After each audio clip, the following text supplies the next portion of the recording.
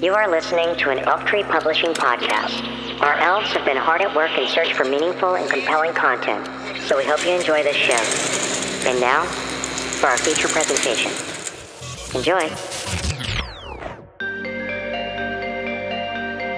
Featuring free-spirited conversation to help build a better future for generations to come. This is Elf Tree Publishing.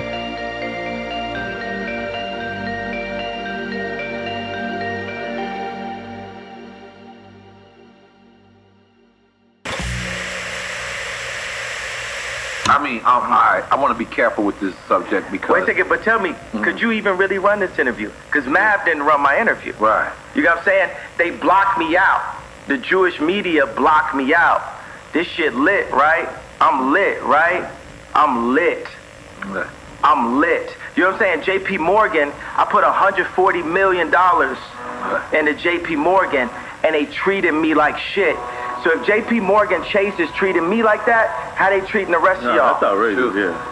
And this murder was for Chase account. Yeah. That's what I'm saying. I am outraged. By the time people always, they want to calm it down. Because no matter what, you didn't break no law. I didn't break a law.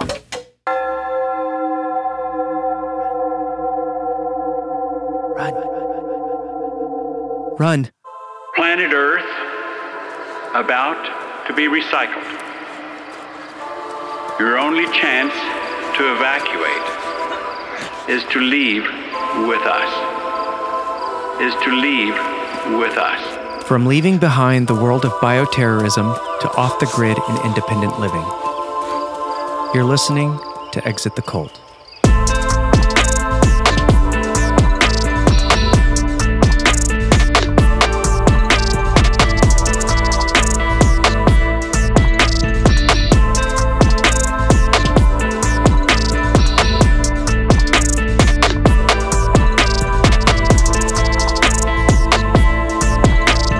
Happy Friday, everyone. I'm your host, Joe Morales, and you're listening to Exit the Cult, a podcast dedicated to exposing the lies of the mainstream media to help others wake up to the truth. Let's exit the cult together. It's Friday, October 21st, 2022, a continuation of Ghoul Month. I love October. The weather's perfect right now. It is chilly outside. The leaves are falling, which kind of sucks because I'm going to have to pull out the rake very soon. I want to welcome all of our new listeners and thank all of you who have been listening since the beginning. You guys, since the last show, I was on this hiatus for a while. And then last week we put out our first show and we've had 135 downloads of that show. So it's getting out there organically. This is incredible to me because, you know, you just put stuff out in the universe and you never know what's going to happen. So I am very grateful that you guys are listening and spreading the word and sharing the show with y'all friends and fam. The whole point of this is not to scare anybody. This show's not, I didn't make this show to be just some ranting, crazy man over here. I'm a real human. I've had a real career in the music industry, in the film industry.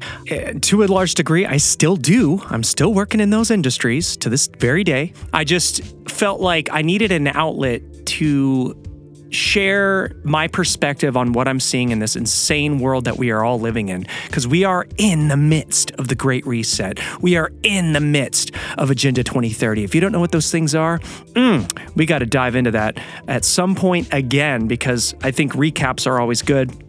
Not going to get into that today because we've already covered it in past shows, but it's just a little nugget for you to go and do some research on if you haven't done it yet. But those are actual programs, the elites. Yes, the elites of the world. Joe, that's a conspiracy. The elites running a world like a pyramid? Yeah, that's exactly what this is. There are elites that run our world at the very tippy top. They own everything, and it all trickles down like a big pyramid scheme. That's just how it is. Unfortunately, that is how it is. But yes, they have initiated their program, which has been going on for decades, called the Great Reset, and they've finally pulled that trigger. That's what 2020 was.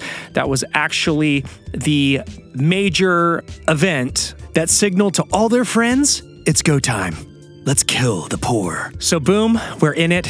it's go time for them. And so the entire purpose of the 2020 scandemic was a depopulation agenda, essentially to kill a bunch of oldies who are living off of Social Security so they could most likely take all that money and use it for their own nefarious means. One of those examples would be them sending money over to the Ukraine, billions and billions of dollars to another country. Wow. Internally, our country falls apart, from the city streets to the homeless epidemic and, so on and so forth. We're all living in it. We can all see it. You can't drive down a street in any major city and not see the obvious. Why do we pay taxes and they're not fixing our roads? As simple as that. It's as simple as that. And if you thought they were just going after the old people, you're wrong. They're coming for your children too. And that's where we draw the line. It's out of control. They are out of control. And we'll get into that later because there are new developments pertaining to the child immunization schedule. So your kid can't go to school unless they get the little clot shot. The cattle must be tagged with their patented mRNA. But we'll get into that later. I know it's a dark thing to think about, because it is. It's very dark. It's absurd. I can't even believe we're talking about this. I can't even believe this is a thing. I cannot believe, and I know you can't either, because ultimately everyone just wants to, unless you're totally asleep and you're just like, oh, the doctors are trying to help us. Their science is what keeps me alive. I'm sorry. We have a differing of opinion. Here at the Exit the Cult show, we don't agree, if that's what you think. Anyway, we're going to get into that shit later. Let's get into our cult of the day. Angel's Landing. Angel's Landing is the name of the 20-acre compound outside of Wichita, Kansas, where Lou Castro and a small group of people lived an inexplicably extravagant life in the early 2000s. Castro's followers were convinced that he was an angel and a seer who could look into the future and know when you were going to die. Already suspicious of Castro's luxury vehicles and money that no one could explain, there was no paper trail on Castro. Local law enforcement took an active interest when Patricia Hughes, a member of the Angel's Landing community, tragically turned up dead on the compound in 2003. Then, when Patricia's husband died in a freak accident in 2006, local detective Ron Goodwin dived into every bit of personal and financial information he could find on the people living at Angel's Landing. What he found was disturbing. Expensive life insurance policies were taken out on people in Castro's circle and cashed in by members when someone in the makeshift family, quote, accidentally died. This pattern occurred around every 2.5 years. But the detective couldn't find any records for the mysterious leader Castro. In 2010, Castro moved from Kansas to Tennessee and adopted a new identity, but he was soon arrested by the FBI for aggravated identity theft and fraudulent use of a Social Security card number. During Castro's 2-year stint in federal prison, Goodwin and the FBI discovered, according to the Wichita Eagle, which is the local paper, that Lou Castro was really Daniel Perez, a man from Texas with many police reports, including a case involving sex crimes against 2 girls, 11 and 14, until he fled Texas. Not surprised. Through interviews with members of the commune, they uncovered Perez's sexual abuse of women and girls at Angel's Landing, including Sarah McGrath, who alleged that Perez raped her regularly for years. Sadly, she was just one of his many victims. More witnesses came forward accusing Perez of abuse and pointing to him for murdering Patricia Hughes. Perez was charged with 28 felonies, and in February 2015, he was convicted on all counts and sentenced to 80 years in prison. The cult was later profiled in an episode of Oxygen's Deadly Cults. After Trish died, Lou talked to Brian much more than I feel like he did before. Lou talked about death frequently and how going to the other side was the ultimate goal. Nobody could hurt you, and you just felt super peaceful and at ease and protected.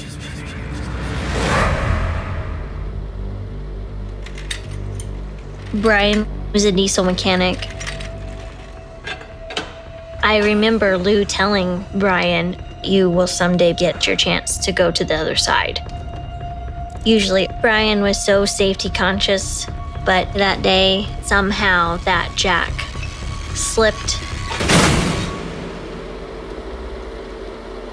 Jennifer called me and told me that Brian been killed.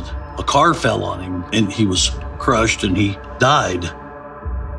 I was bewildered and I was sad. I said, this doesn't make a lot of sense. Trisha's had an accident. Now Brian's had an accident. The people disappearing started making it strange.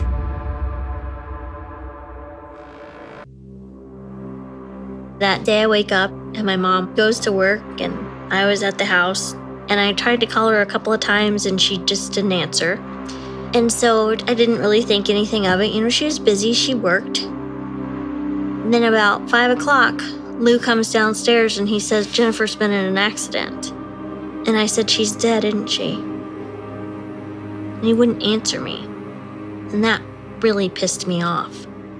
So I go running behind him and I said, what did you do to my mom? What did you do to her?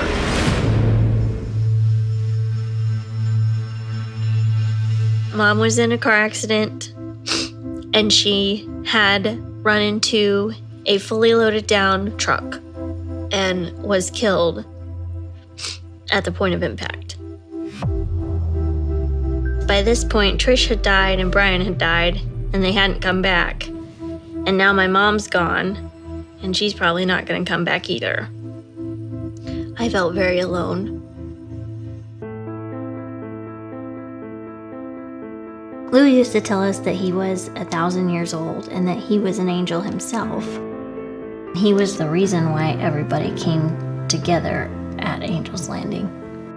Lou Castro had all of his followers believing that he was centuries old and that his body was inhabited by angels. That he could make it rain, that he could heal people, and that he was this fortune teller. He's a seer and can foresee the future, and he could tell you, supposedly, when you're going to die. And because of Lou, you would come back. It wasn't weird. Lou normalized the thought of death. He talked about it frequently and how going to the other side was the ultimate goal in life. You know, you want to be on the other side. We felt protected and we felt like we were living a good life. At Angel's Landing, we were all like one big happy family. I think it's really important for people to understand that all of these people had vulnerabilities in their lives. Lou Castro was going to be the answer to whatever struggle or tragedy they had in their life. He also made sure that all of the members of Angel's Landing had their needs met. They had this material wealth. Lou Castro was the source for the money that's going to pay for all of these big expensive things. So members of the Angel's Landing cult had been living really well. We lived this extravagant lifestyle. We had all these cars. We had horses. And it was fun to have all that stuff. But there was always a price to pay for that stuff.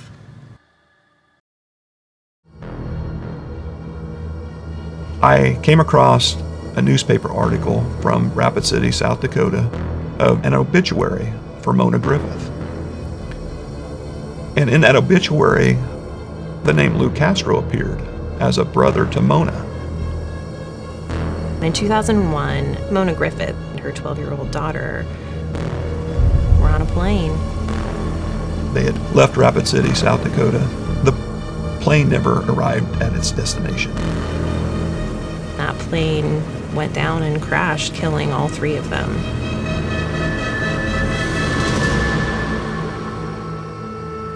There were some things about the crash that raised some questions about what exactly happened that day.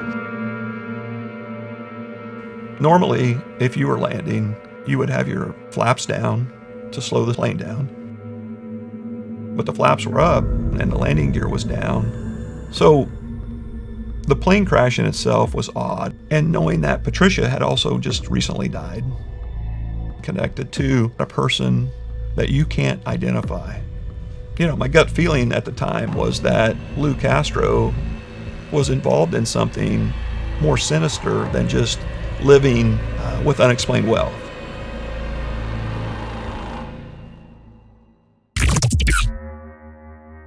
You are listening to Exit the Cult, only on Elf Tree Publishing. Enjoy. Enjoy. Enjoy. Hey, enjoy. Hey, you. Enjoy. Enjoy. Hey, you. Yeah, you. Enjoy. Yes, you. Enjoy. Shit could get menacing, frightening, find help. Sometimes I scare myself. Tweaking off that 2CB, huh? Is he gon' make it TBD, huh? Thought I was gon' run DMC, huh? I done died and lived again on DMT, huh? See, this the type of high that won't come down. This the type of high that get you gunned down. Easy trolling OD, huh? Turn TMZ to smack DVD, huh?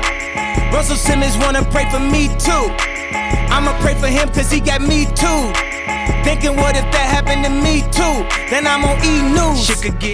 From The Hollywood Reporter, Drink Champs pulls Kanye West episode due to, quote, false and hurtful comments about George Floyd. Integrity is very important, and we don't want to promote false narratives on our platform, a rep for the podcast told The Hollywood Reporter. Drink Champs, the podcast hosted by NORE and DJ EFN, has taken down a recent episode featuring Kanye West due to the rapper's, quote, false and hurtful comments about the murder of George Floyd, a representative for the podcast told The Hollywood Reporter on Tuesday. Quote, Drink Champs prides itself on its ability to allow a free flow of ideas within the hip-hop community. That being said, unfortunately, the recent interview with Kanye West contained false and hurtful information regarding the circumstances surrounding the murder of George Floyd. Integrity is very important, and we don't want to promote false narratives on our platform. Our goal is to celebrate the culture. Therefore, we had no choice but to remove the episode from distribution. We apologize to the family of Mr. Floyd and anyone else hurt by this episode, end quote. Okay, first of all, that's a total contradiction to that quote that they just literally put out as a PR. Drink Champs prides itself on its ability to allow a free flow of ideas within the hip-hop community. No, they don't, because they just pulled the episode, so they don't. They censor you if they don't agree with what you're saying. It was his opinion. Whether he's right or wrong, it's still an opinion.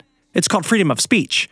But in this day and age, this little woke 2022 season of tyranny we're living under, you don't want BLM coming after you. You don't want the George Floyd cult to come after you. Because if you promote any sort of false narrative, according to them, they will censor you. That's exactly what they did. So Drink Champs does not pride itself on its ability to allow free flow of ideas within the hip-hop community because they censored the Kanye West episode and pulled it from their platform. That right there is what happened. West returned to Revolt's Drink Champs podcast over the weekend, and during his 3-hour appearance, spread misinformation about the death of George Floyd and responded to LeBron James's YouTube show, The Shop's decision to pull its episode with him. At various points of the interview, West repeated anti-Semitic conspiracies, and during one exchange briefly stated, quote, "White lives matter. Doesn't mean that black lives don't matter." Without further elaboration from either the rapper or the podcast hosts, who asked him about his recent decision to wear a White Lives Matter shirt.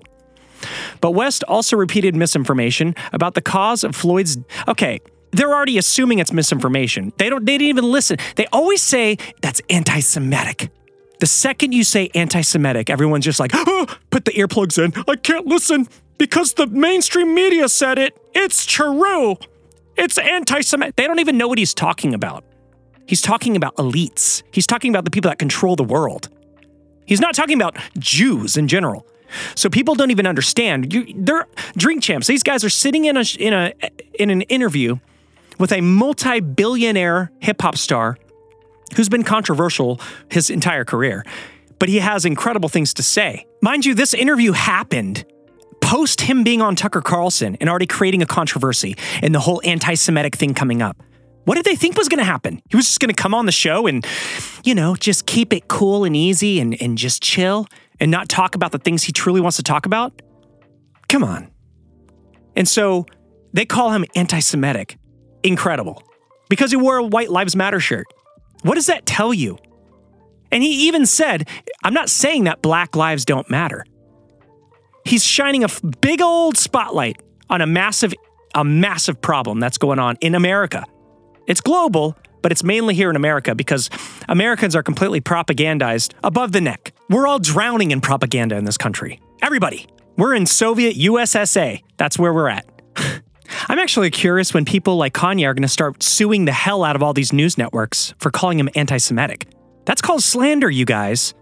That is a thing. It's slander. I mean, the thing that pisses me off the most about this, and I know I'm getting passionate, it's the fact that they pull these episodes so no one can listen to them, and then they just blast these articles. He's anti-Semitic. They say everything they want to say about it. They want to put all this propaganda about it, but they don't allow you, a free-thinking human, to go assess it for yourself. Because if you go and actually listen to the transcript of that podcast, you can take all and highlight all you want, and you can agree or disagree with it. But no, they don't even give you that option. They pull it, and then they put out their propaganda to manipulate you.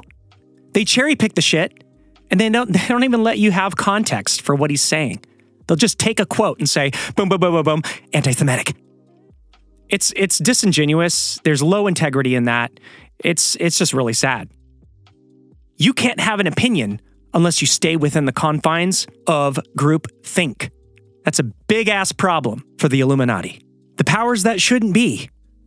They don't want you questioning anything. They don't want you thinking outside of the lines. It's insane. Censorship is absolutely insane. Let's continue. But West also repeated misinformation about the cause of Floyd's death to the host after Nori called back to the rapper, previously disputing that convicted murderer and former Minneapolis police officer Derek Chauvin kneeled on Floyd's neck. While referencing a documentary released by conservative activist Daily Wire, host and former Turning Point USA spokesperson Candace Owens, the rapper claimed that Floyd's death was related to fentanyl in his system, among other inaccurate statements. Let's not forget the Daily Wire was started by an Orthodox Jew, their head editor, Ben Shapiro. I actually agree with a lot of the stuff that Ben Shapiro puts out. But nevertheless, this documentary came out on his network. Here is Kanye West in a clip from Drink Champs talking about it. I watched the George Floyd documentary that Candace Owens put up. One of the things that his two roommates said was, they want a tall guy like me. They want a tall guy like me. And the day when he died, he said a prayer for, 8 minutes. Mm-hmm. He said a prayer for 8 minutes. They hit him with the fentanyl. If you look, the guy's knee wasn't even on his neck like that. When he said mama is his girlfriend. They said he screamed for his mama. Mama was his girlfriend. It's in the documentary. But something that hit me, that fucked me up when I was watching the documentary, and it said, they want a tall guy like me. When I looked at that image of him, this tall black dude with the bald head, he reminded me of somebody else. Who do you think he reminded me of? Virgil. He reminded me of Virgil. They're referring to fashion designer with Louis Vuitton, Virgil Abloh, who was a close friend and associate with Kanye West. Virgil passed away in 2021. You know what I'm saying? I'm not finna cry in front of y'all because that's how they get me, right? But I know that we lost him. And I know that this white company, Louis Vuitton, is now making statues of him, like as a martyr. And we don't know why exactly. We say it's cancer. But I mean, all right. I want to be careful with this subject because. Wait a second, but tell me, could you even really run this interview? Because Mav didn't run my interview. Right. You know what I'm saying? They blocked me out. The Jewish media blocked me out. This shit lit, right? I'm lit, right? I'm lit. I'm lit. You know what I'm saying? JP Morgan, I put $140 million into JP Morgan, and they treated me like shit. So if JP Morgan Chase is treating me like that, how they treating the rest of y'all? That's outrageous, yeah. And this murder was for Chase accounts. Yeah. That's what I'm saying. I am outraged. By the time people they want to calm it down. Because no matter what, you didn't break no law. I didn't break a law. No matter I didn't break a law. The bank shouldn't be a judge or jury on anything that's going on. But this is it's like a social contract. Candace Owens has a word for it, I'm forgetting it. But it's basically like they told Candace Owens she couldn't hang out with me. Floyd's death was ruled a homicide by the Hennepin County Medical Examiner's Office in June 2020. Chauvin, who pled guilty to violating a federal criminal civil rights statute on 2 occasions, was convicted of murder and manslaughter in April 2021. The medical examiner said Floyd, quote, experienced a cardiopulmonary arrest, or that his heart had stopped, an event complicated by police restraining him and compressing his neck. Well, a toxicology report found fentanyl in Floyd's system. It was not identified as part of his cause of death. They also found methamphetamine in his system, but for whatever reason, they left that out of this article. At the top of the podcast, a disclaimer noting that the show provides a platform for creatives to express their personal views and or opinions without restriction or censorship. It adds that all views and opinions are solely those of the individuals expressing such a view or opinion. It was restricted. It was censored. There it is. End of the show. Drink Champs. You're done. And I got to reiterate, I'm not even a huge fan of Kanye West. I like him because he's an artist and he's saying what he wants, what comes from his soul. He is speaking his truth. Love it or hate it. It doesn't matter. He's being censored. That is a massive problem. Why are there powers that be that don't think that you should have the right to think for yourself and make your own assessment of that? They want to shape your thoughts. They want to shape your opinion. They want to shape your mind. This is an enslavement tactic. It's fascist. And to be honest, I actually like Drink Champs. I think it's a good show. They have great interviews. The guys are hilarious. But this censorship stuff has gone too far. It's too much. It's become too ridiculous. You can't say this. You can't say that. You can't say this. You can't say that. People clutching their pearls. It's pathetic. West's latest appearance comes nearly a year after he was first a guest on the Revolt TV podcast. It also comes less than a week after The Shop pulled its episode with the rapper over his use of hate speech, declining to reveal what West said in a conversation that was booked and recorded weeks ago. Before his episode of The Shop was pulled, West was condemned by members of Hollywood, the fashion industry, and major Jewish organizations in and outside of the entertainment industry for some of his recent statements. Those speaking out against him included Jamie Lee Curtis, who first said in a Twitter statement that West's, quote, words hurt and incite violence, and then told the Today Show that they were abhorrent. Well, when you do talk about hatred, this actually is very timely for what's happening right now, because Kanye West tweeted on just recently. Listen how dramatic she is. Kanye West tweeted on just recently, and I'll read his. It was yesterday. Yesterday morning. He wrote, I woke up to this. Yeah, this is what he said, in case people don't know. I'm a bit sleepy tonight, but when I wake up, I'm going DEFCON 3 on Jewish people. And then he goes on to say, the funny thing is I can't be anti-Semitic because black people are actually Jew also. You guys have... Anyway, he goes on. You saw that. No. Okay, so real quick, she didn't read the entire tweet or dissect it. So here's what he says in his tweet. Quote, I'm a bit sleepy tonight, but when I wake up, I'm going DEFCON 3 on, all caps, Jewish people. The funny thing is, I actually can't be anti-Semitic because black people are actually Jews also. You guys have toyed with me and tried to blackball anyone who ever opposes your agenda, end quote. That's what he says. And when he capitalizes Jewish people, his point isn't the Jewish people in general. He's talking about very specific people. So who could those people be? They just assume, oh, he's talking about the Jews that Nazi Germany put on trains and gassed. It's so ridiculous. It's childish.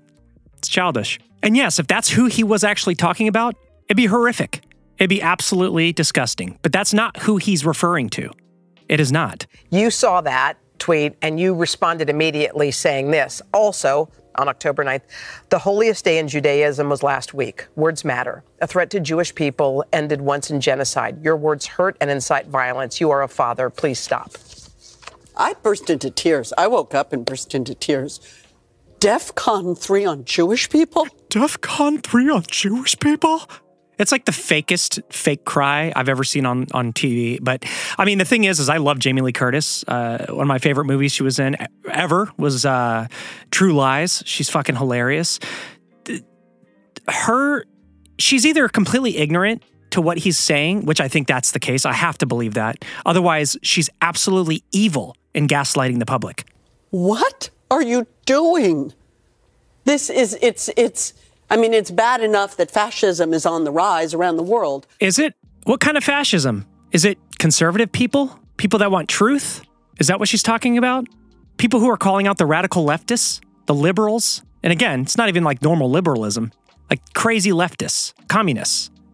Is that who she's talking about? People who want transparency? But on Twitter, on a portal, to pour that in as if Jewish people haven't had it hard enough, as if Asian people, Everything Everywhere All at Once is a movie about an immigrant Asian family. If Asian people haven't had enough. What is she talking about? Jamie, leave the Asians out of this. We're talking about Kanye, okay? Come on, leave the Asians out. It was just abhorrent. Mm-hmm. It's abhorrent. And I'm selling a horror movie. Yeah. It's a movie. People love them. Horror lets you confront what you can't control. Yeah. And people use that as a way to sort of exorcise their own anxiety. I get it. Horror movies are created to scare the shit out of people. They're there as psychological tools to get in people's psyches. Really, think about how many people grew up watching the Halloween movies and have serious psychological fears of turning the lights off at night when they come home late at night by themselves and seeing Michael Myers in the shadows. People seriously have psychological issues because of horror movies. But no, you take no responsibility. It's just art. One could argue it's just a tweet, Jamie, and you don't even understand what he's talking about. It's just a tweet. You don't even have to follow him. The only reason Jamie Lee Curtis knew about that tweet is because the news told her. I've interviewed you a number of times. So many times. I have never seen your eyes well up in anger like that. I literally, I woke up and I thought, my grandparents? Yeah.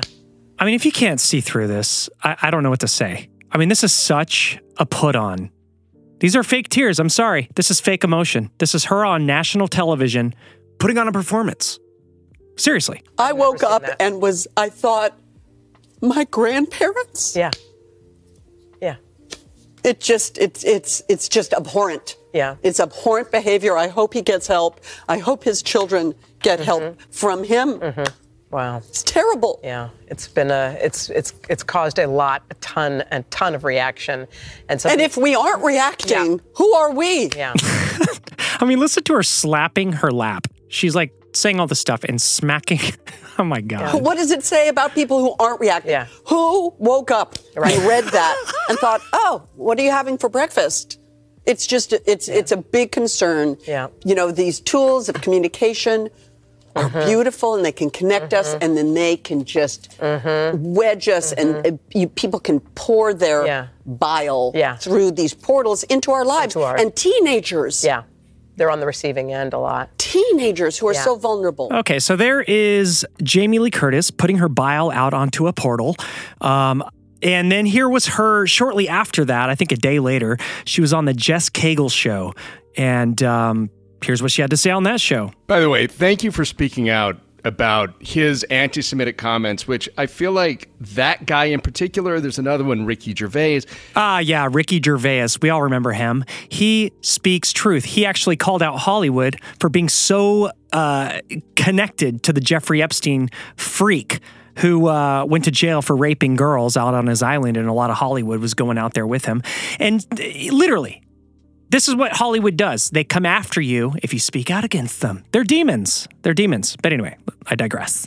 These people say terrible things a lot, and I feel like as an industry, people just let it slide. And I'm so glad you spoke out. We are inured to it. We have these devices in our hands, and we are looking at tragedies. We're watching the war in Ukraine. We're waking up to images of people, on the streets of Ukraine who have survived these rocket attacks. And then we're watching duck memes. Of course, another example of Jamie's ignorance, doesn't even understand that the government of Ukraine is a complete puppet administration that was installed under Hillary Clinton and Obama. But that's not a big deal. We won't look at that. We won't even discuss that. No. Where people are, and then we are watching, then we get a feed where this person puts up, and not just anti-Semitic. Violent. DEFCON 3 on Jewish people.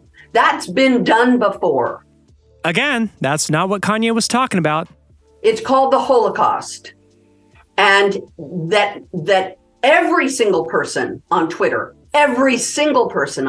didn't rise up and say, you just can't say that. That's not okay. You can have your opinion. And by the way, I've seen the doc. He was, his early hustle and stuff. It's fantastic. But you can't say that. DEFCON 3 on Jewish people. So I woke up. Sean, my hairdresser, came into my room. I had just read it. I'm in New York City, and the two of us just burst into tears. I mean, we were sobbing. You guys, I don't want to be roasting Jamie. Like I said, I really love her work, but she's living in a bubble. She's in a bubble. My hairdresser came into my room. How often do you wake up at home with your hairdresser coming into your room being like, Jamie, did you see the news? Did you see what Kanye said? That fuck.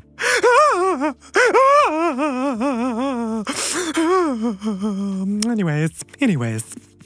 Oh, your outfit looks cute. I like that. Do you want some coffee? They're living in a different reality.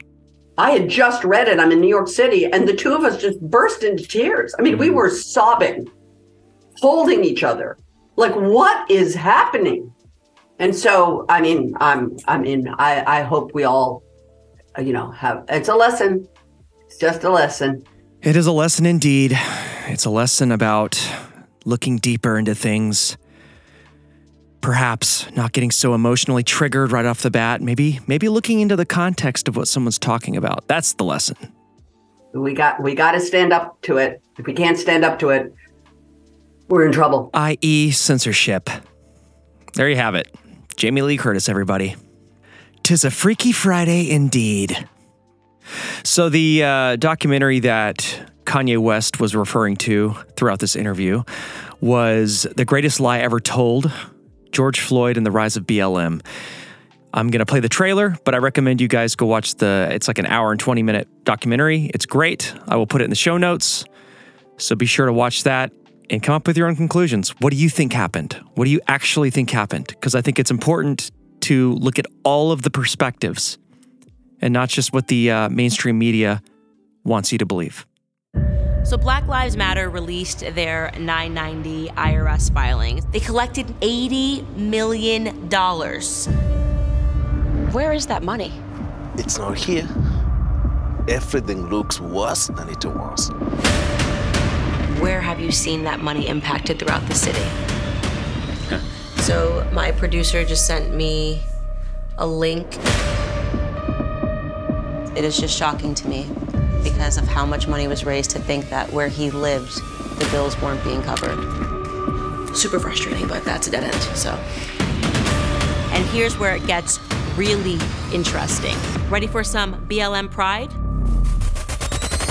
Another $200K went to escorts, BDSM workers, strippers, peep show workers, phone sex operators, and webcam performers. And then at that moment, it became personal.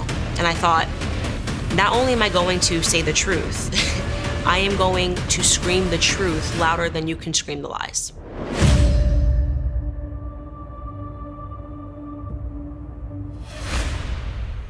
It's incredible that the majority of the world hasn't seen this. So there you have it. Definitely a very interesting documentary, and I can completely understand why Kanye West has his opinions on the official narrative. So it's called journalism, you guys. Candace Owens is a journalist, and she is investigating the official mainstream narrative of the circumstances surrounding the death of George Floyd. And I think that's important for his family, for justice.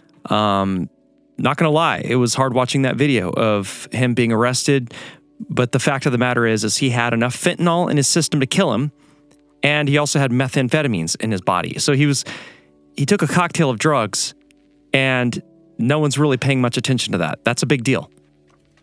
From NPR, to tag on to our last segment about Kanye, the family of George Floyd plans to file a $250 million lawsuit against Ye.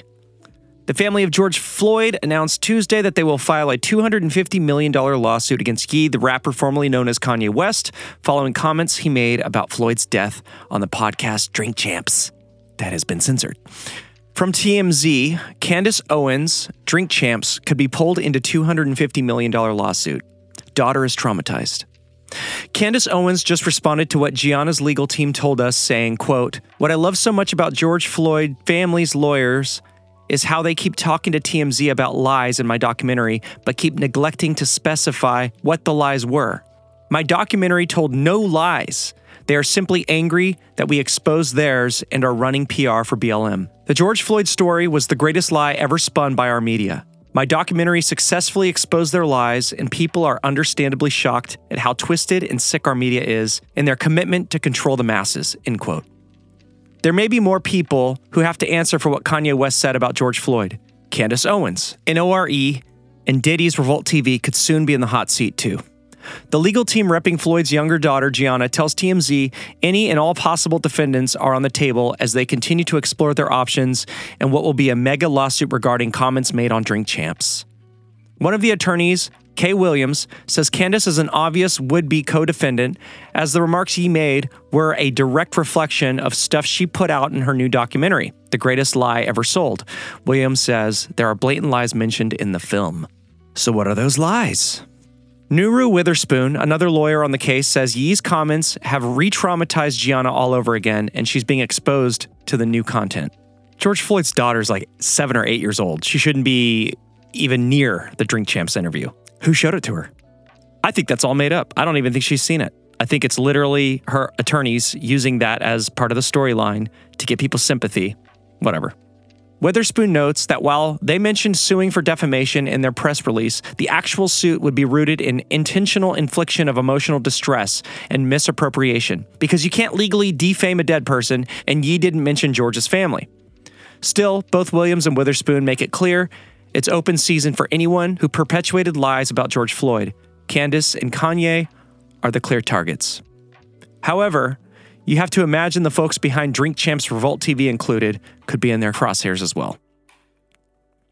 One final member of the team, attorney Pax Dixon III, gets into even more detail about what exactly Gianna is going through emotionally, not to mention her mother.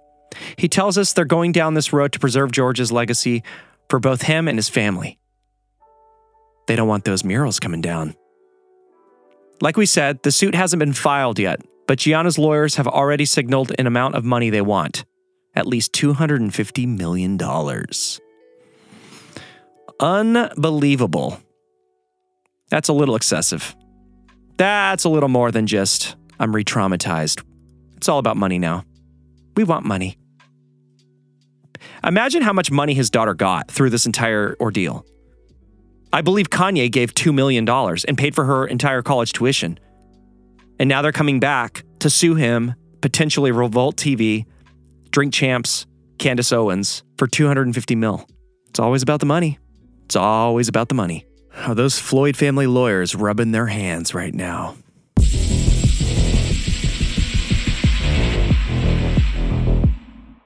One of the oldest stories on Earth is that this place is victim to a recurrent cataclysmic event, akin to a reset button that can send advanced civilizations back to the Stone Age in a geological instant. The Great Flood and Sodom and Gomorrah of the Bible, the three cataclysms of the Vishnu Purana, the sinking of Atlantis and Lemuria. The history of the world is rich with stories of cataclysms. The Five Sons of the Aztec teaches that the present world was preceded by 4 other cycles of creation and destruction. According to official records from commander of Project Nanook, Major Maynard White, the U.S. government discovered in the late 1940s that the Earth undergoes major magnetic flips about every 10,000 to 12,000 years, which causes the surface of the Earth to catastrophically shift in the space of one day. This information was officially kept from the public. The mysterious Great Pyramid of Giza was built with dimensions that memorialize the golden ratio, pi, and the speed of light, and along with the Sphinx, forms a working clock of the great year. The Great Year is the astronomical cycle of the equinoxes around the ecliptic, a cycle that repeats just about every 26,000 years, leading many to speculate that the cataclysm is a somewhat fixed event in this cycle of time. Many researchers believe that the Great Pyramid, along with several other ancient structures that memorialize the Great Year, were built to warn us about the recurrent cataclysm. Our sun has its own recurrent cycles, and in almost every cataclysm story throughout history, the sun plays a major role. Researchers have found 11, 88, 200, and 2,400 year cycles, which involve the oscillation between solar minimum and solar maximum. Solar maximum being when the sun exhibits the most sunspot and solar flare activity. Many researchers now believe that this cycle leads up to a recurrent nova of our own sun. Recurrent novas have been observed all over the night sky. The mainstream theory is that stars become congested with atmospheric material and eventually expel this material in an explosive outburst. And there is much evidence that our own sun experiences these recurrent novas, which likely is related to the solar flare and sunspot cycles. The latest research tells us that the sun is more electrical than it is nuclear fusion, and that it has an electromagnetic relationship with the Earth. This would suggest that the magnetic reversals of the Earth occurs when the sun novas. And so the big question is, when will that be? Douglas Vogt has been studying this subject for decades and predicts that a recurrent nova will next occur in 2046. He arrived at this date based on sun cycles, as well as biblical coding. The Mayan long count calendar began in 3113 BC and was marked by days, not years. 1,872,000 days. Nearly all sources brought the Mayan calendar to an end in 2012 by dividing the number of days by 365.24 days in the year. But Jason Brashears of Archaics.com points out the fact that prior to 713 BC, there were 360 days in the year. In 713 BC, all the civilizations of the world changed their calendars to add 5 days. In Persia, these extra 5 days became known as the bad luck days. In ancient Mexico, the useless days. And for the ancient Maya, the unlucky days. When we adjust accordingly, we have 864,000 days before the calendar change and 1,008,000 days after, which brings the Mayan calendar to an end in 2046. This also raises the question, what happened in 713 BC? According to the Bible, 86,000 people were killed by an angel that year, followed by God moving the sun by 10 degrees. Perhaps one of these cataclysms occurred that year. Ben Davidson of Suspicious Observers has been closely analyzing all this scientific data, and based on the rate of decline of Earth's magnetic field, he concludes that the solar nova will occur between 2040 and 2060. This is one of the oldest stories on Earth, and if it is true, then it would explain why so many people are convinced the world is going to end in 20 years. It would explain the entire man-made global warming cover story. It would explain the United Nations Agenda 2030. It would explain why Ray Kurzweil estimated the transhumanist singularity for 2045. And it would explain the entire outrageous, desperate transhumanist goals of the World Economic Forum. For if this is true, it would mean they are attempting to achieve the impossible, maintaining their power throughout the Earth's Great Reset. Reporting for InfoWars, this is Greg Reese.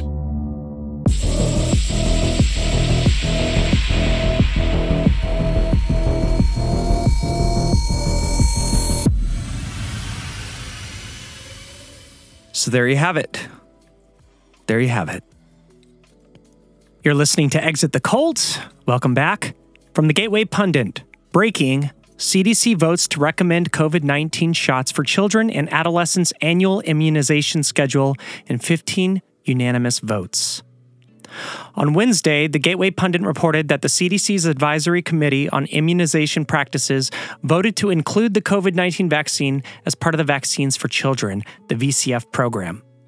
The VCF program is a federally funded program that provides vaccines at no cost to children who might not otherwise be vaccinated because of their inability to pay, according to the CDC.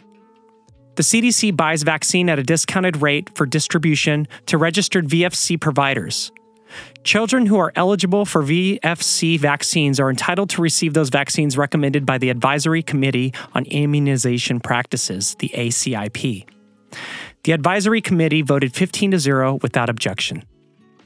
The ACIP recommends the use of COVID-19 vaccines for everyone ages 6 months and older. COVID-19 vaccine and other vaccines may be administered on the same day. The vote is not a mandate, but when state or local authorities form their school activity requirements, they often cite the CDC schedule. Once CDC approves it, our Department of Health can exercise its rulemaking authority to add it to the school schedule at any time. Robert Kennedy Jr. explained everything why this vaccine should not be added to the immunization schedule. So they're never going to market a vaccine, allow people access to a vaccine, an approved vaccine, without getting liability protection. Now, the emergency use authorization vaccines have liability protection under the PrEP Act and the CARES Act. So as long as you take an emergency use, you can't sue them. Once they get approved, now you can sue them, unless they can get it recommended for children. What? Because all vaccines that are recommended, officially recommended for children, get liability protection, even if an adult gets that vaccine. That's why they're going after kids. They know this is going to kill and injure a huge number of children, but they need to do it for the liability protection. These companies are fucking disgusting. But if I was a criminal big pharma corporation, I'd be doing the same exact thing. They know what they're doing. They know exactly what they're doing. The Gateway Pundit's Brian Lupo reported on Wednesday that COVID-19 was responsible for 1,304 deaths from individuals 0 to 17 years of age, according to Statista.com. This accounts for 0.1% of all COVID deaths in the United States. It's worth noting that 0 to 17 is a sample size double the other groups, which are spread out among 9-year increments. It is also worth noting that 0.1% of deaths, not cases.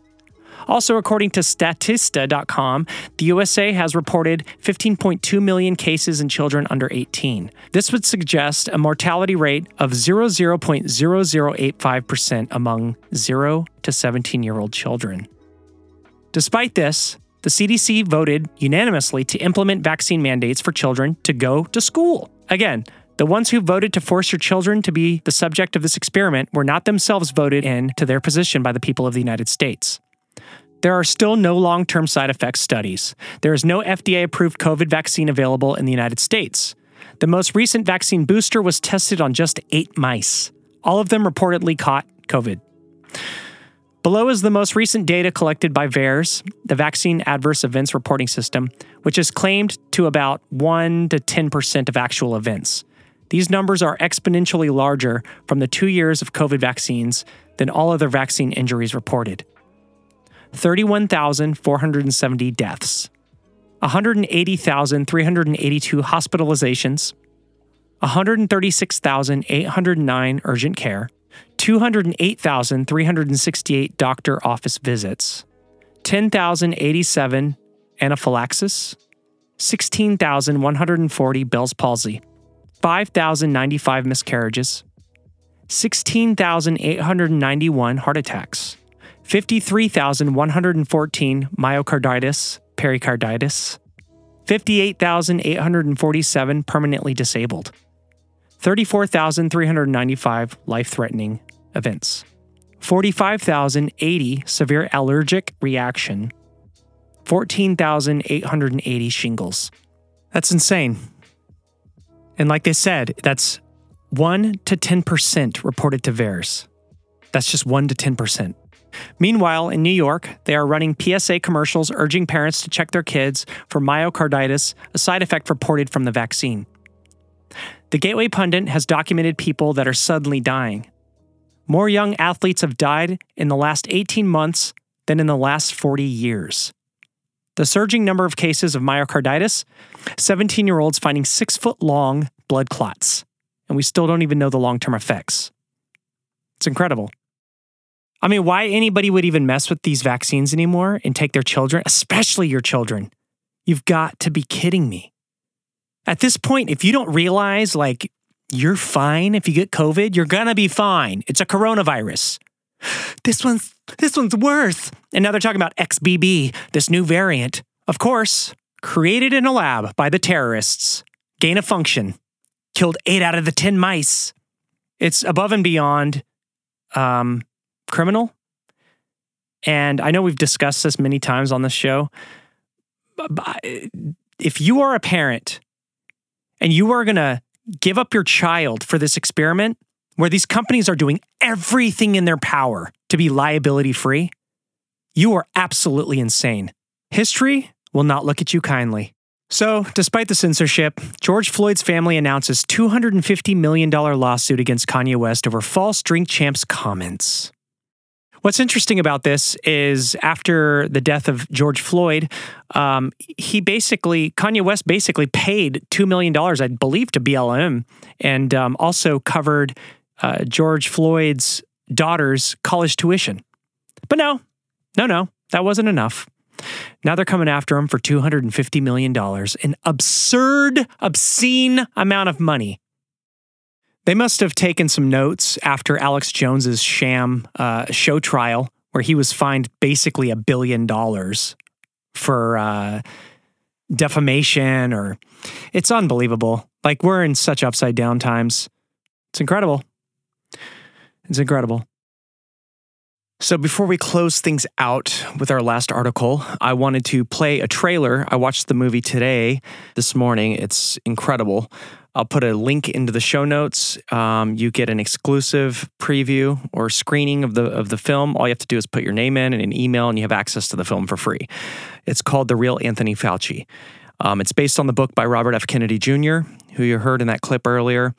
And this movie sums up everything that's going on with the pandemic. So if you've been confused, if you have no idea really how do all these puzzle pieces fit together, where's the fraud, I need proof, explain this to me. Why do people keep saying Anthony Fauci's a fraud? This explains it all. It's a must-see film. Share it with your friends, share it with your family. It's an absolute nail in the coffin to the narrative that we've been fed.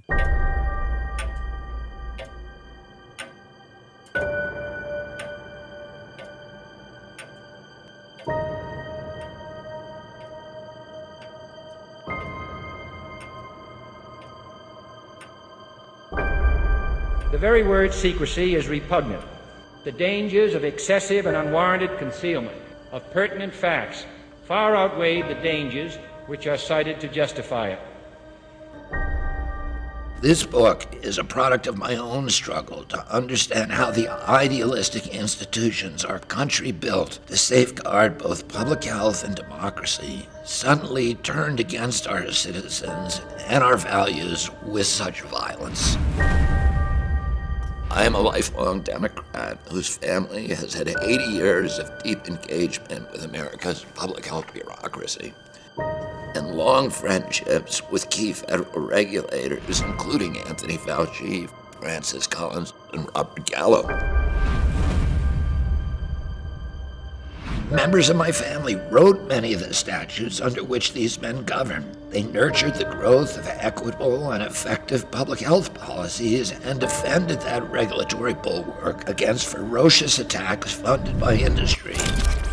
I built my own alliances with these individuals and their agencies during my years of environmental and public health advocacy. I watched these figures, often with admiration.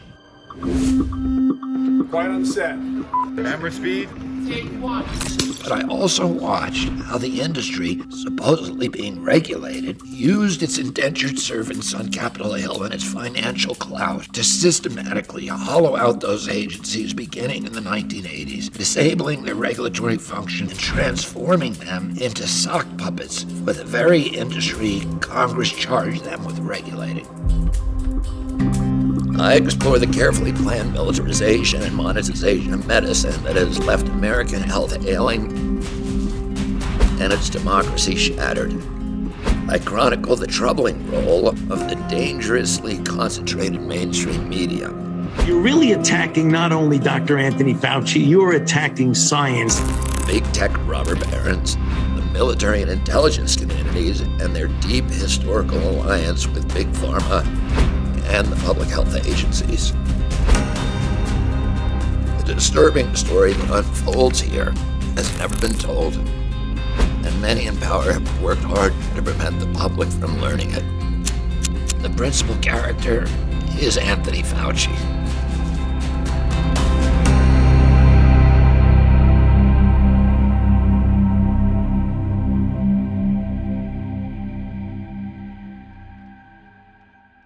From InfoWars, breaking exclusive, Alex Jones demands new trial in powerful announcement.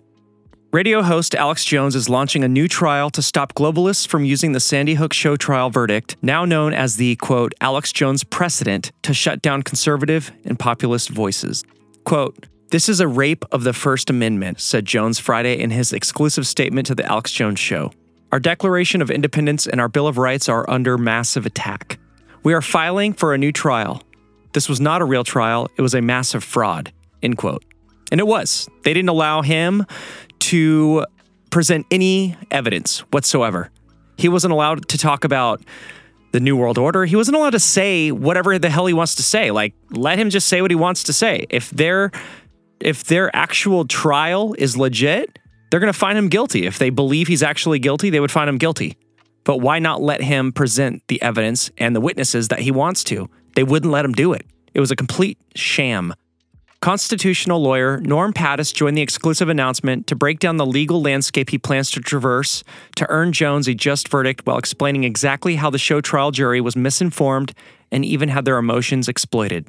Quote, "We remain optimistic. We remain in the fight.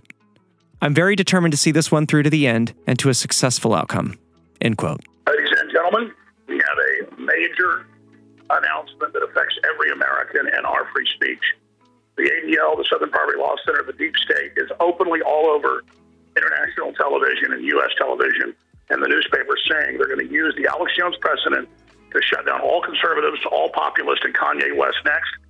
The lawyers suing Kanye West for $200+ million for simply talking about the coroner's report that they thought fentanyl probably killed him and that he didn't have any other injuries that would have killed him.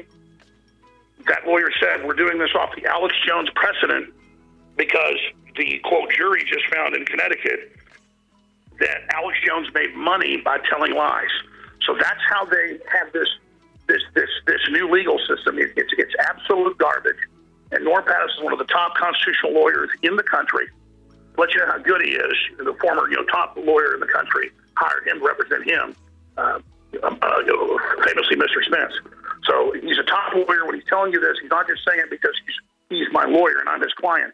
This is a rape of the First Amendment this country was founded on July 4th, 1776.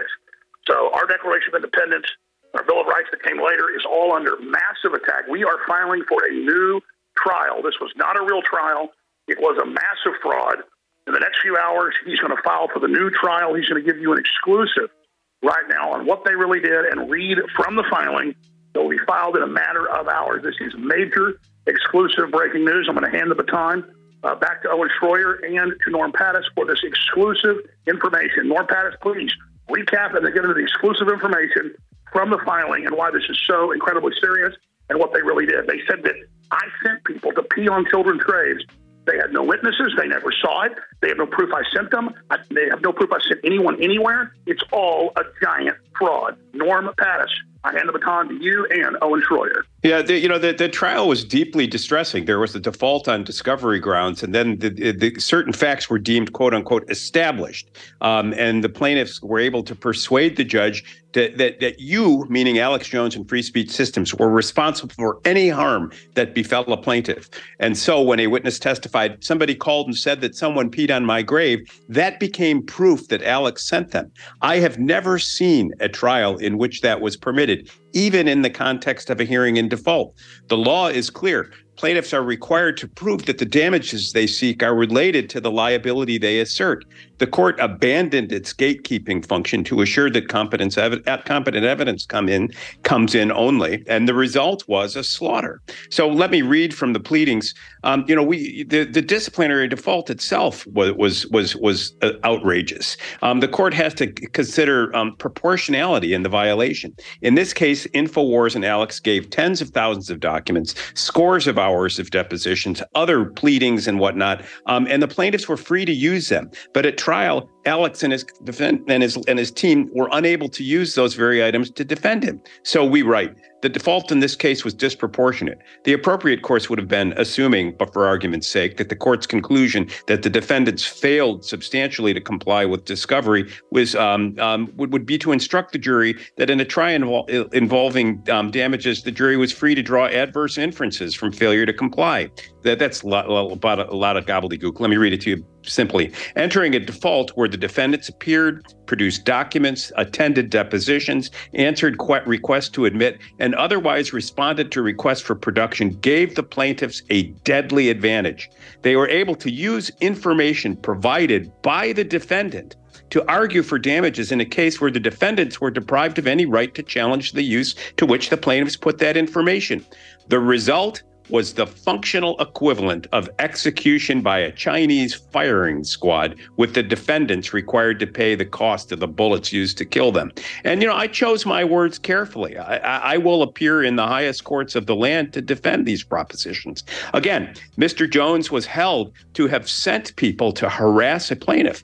There is, and I write in the pleading, in the weeks of testimony, the plaintiffs did not prove by competent evidence that Mr. Jones ever sent anyone to harass a plaintiff, or that anyone who listened to him heeded a call from him to harass a plaintiff. The jury was instructed, however, that liability had been established.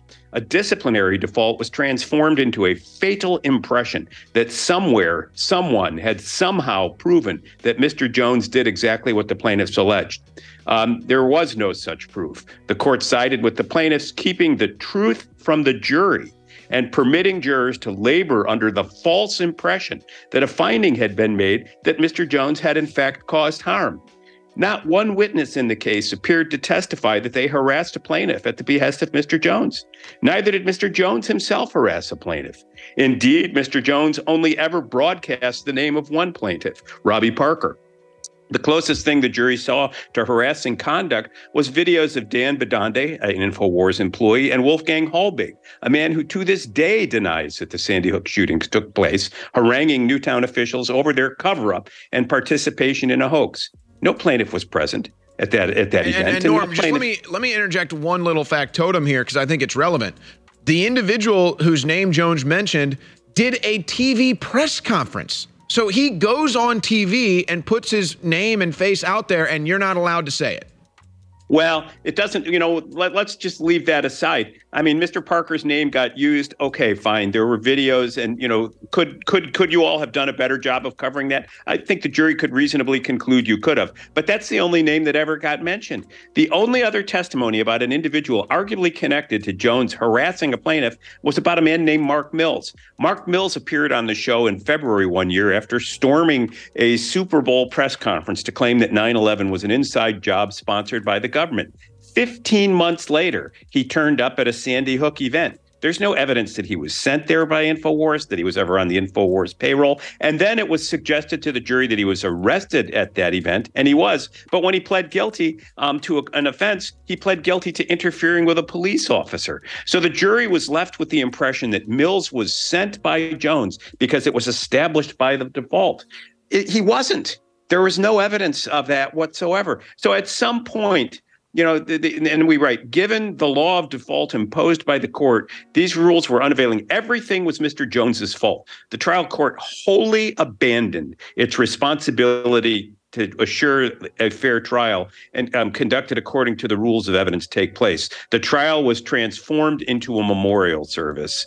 I go on and on. So, I mean, we feel pretty strongly. We've asserted 10 grounds for a new trial, including the plaintiff's counsel's treatment of Alex and its demeaning of him, its haranguing of him, its argumentative and wholly unprofessional cross-examination of him. And we are confident that if we're not given a new trial by the trial court, we will be by the appellate court. We're lucky that most of us in this country have never had to experience actual fascism. We've never had to experience actual desperation in our everyday lives. We've never really had to deal with an authoritarian, totalitarian regime hell-bent on crushing us and destroying our economy. But we're about to go through it. You're in it now.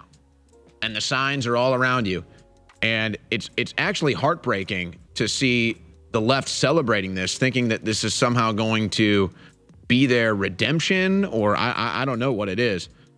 But man, oh man, it is rough stuff. And of course, Alex Jones and InfoWars are always the test case with a lot of their corporate fascism and political oppression, with the censorship and now the $1 billion lawsuit that they're now trying to use the precedent against Kanye West and Fox News and others. So Norm Pattis joins me now, the legal representation for Alex in this case. And Norm, I understand there's some developments here on the legal front and perhaps some plans moving forward. What updates can you give us today? I just finished proofreading the final version of our petition for a new trial. It's due today, the 10th day after the verdict. And we're working, as soon as I'm off the air here, I'll finish working on our final draft of a motion for what's called remittitor, to reduce the verdict on the grounds that the verdict is unsupported by the evidence and is a result of speculation, passion, and anger, in violation of the defendant's right to due process of law. So both these motions will be filed today. The plaintiffs are expected to file their motion for punitive damages under CUTPA this afternoon. We'll have some reply briefs due to one another next week, hearings in early November, and then argument on November 7th about what the final judgment in this case should be. But from our perspective, Alex Jones, Free Speech Systems, was denied a fair trial, and we want a new trial. So there you go. That will be a very interesting thing to keep an eye on. I hope you enjoyed this week's episode of Exit the Cult. You guys, thank you so much for bearing with me. I know I get passionate and I get heated up. It's just, what can you do? When you kind of look at all these pieces on the table and you kind of research all this stuff that's going on, it's hard not to be a little passionate. I'm not going to lie. So thanks. If you made it this far, I appreciate you listening all the way through. I'm extremely grateful to have an audience sharing this organically with your friends, your family, whoever you think would be interested in hearing this production. I really appreciate it. Also, Jamie Lee Curtis, if for some reason you come across this podcast, I still love you. Special thanks to Oxygen, Greg Reese, InfoWars, Robert F. Kennedy Jr., Yee, Elftree Publishing, and, of course, our badass listeners here at ETC. If you have any questions or comments about the show, please reach out to us at exitthecult@protonmail.com or visit exitthecult.com. As always, be sure to check out the description for show notes and links to articles and videos featured in the episode. Be sure to subscribe over on twitch.tv, where I will be doing some occasional live shows in real time. Search Exit the Cult. And remember, have a killer weekend, and don't be a killer!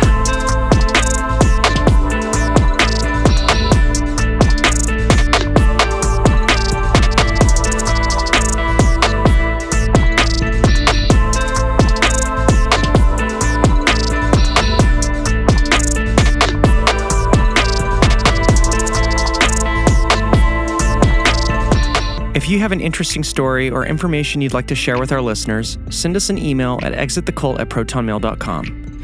Please help support the show by becoming an Exit the Cult member over on our Patreon page for exclusive content and bonus episodes. Tune in to new shows on Apple, Spotify, or wherever you like to listen to your podcasts. Thanks for listening.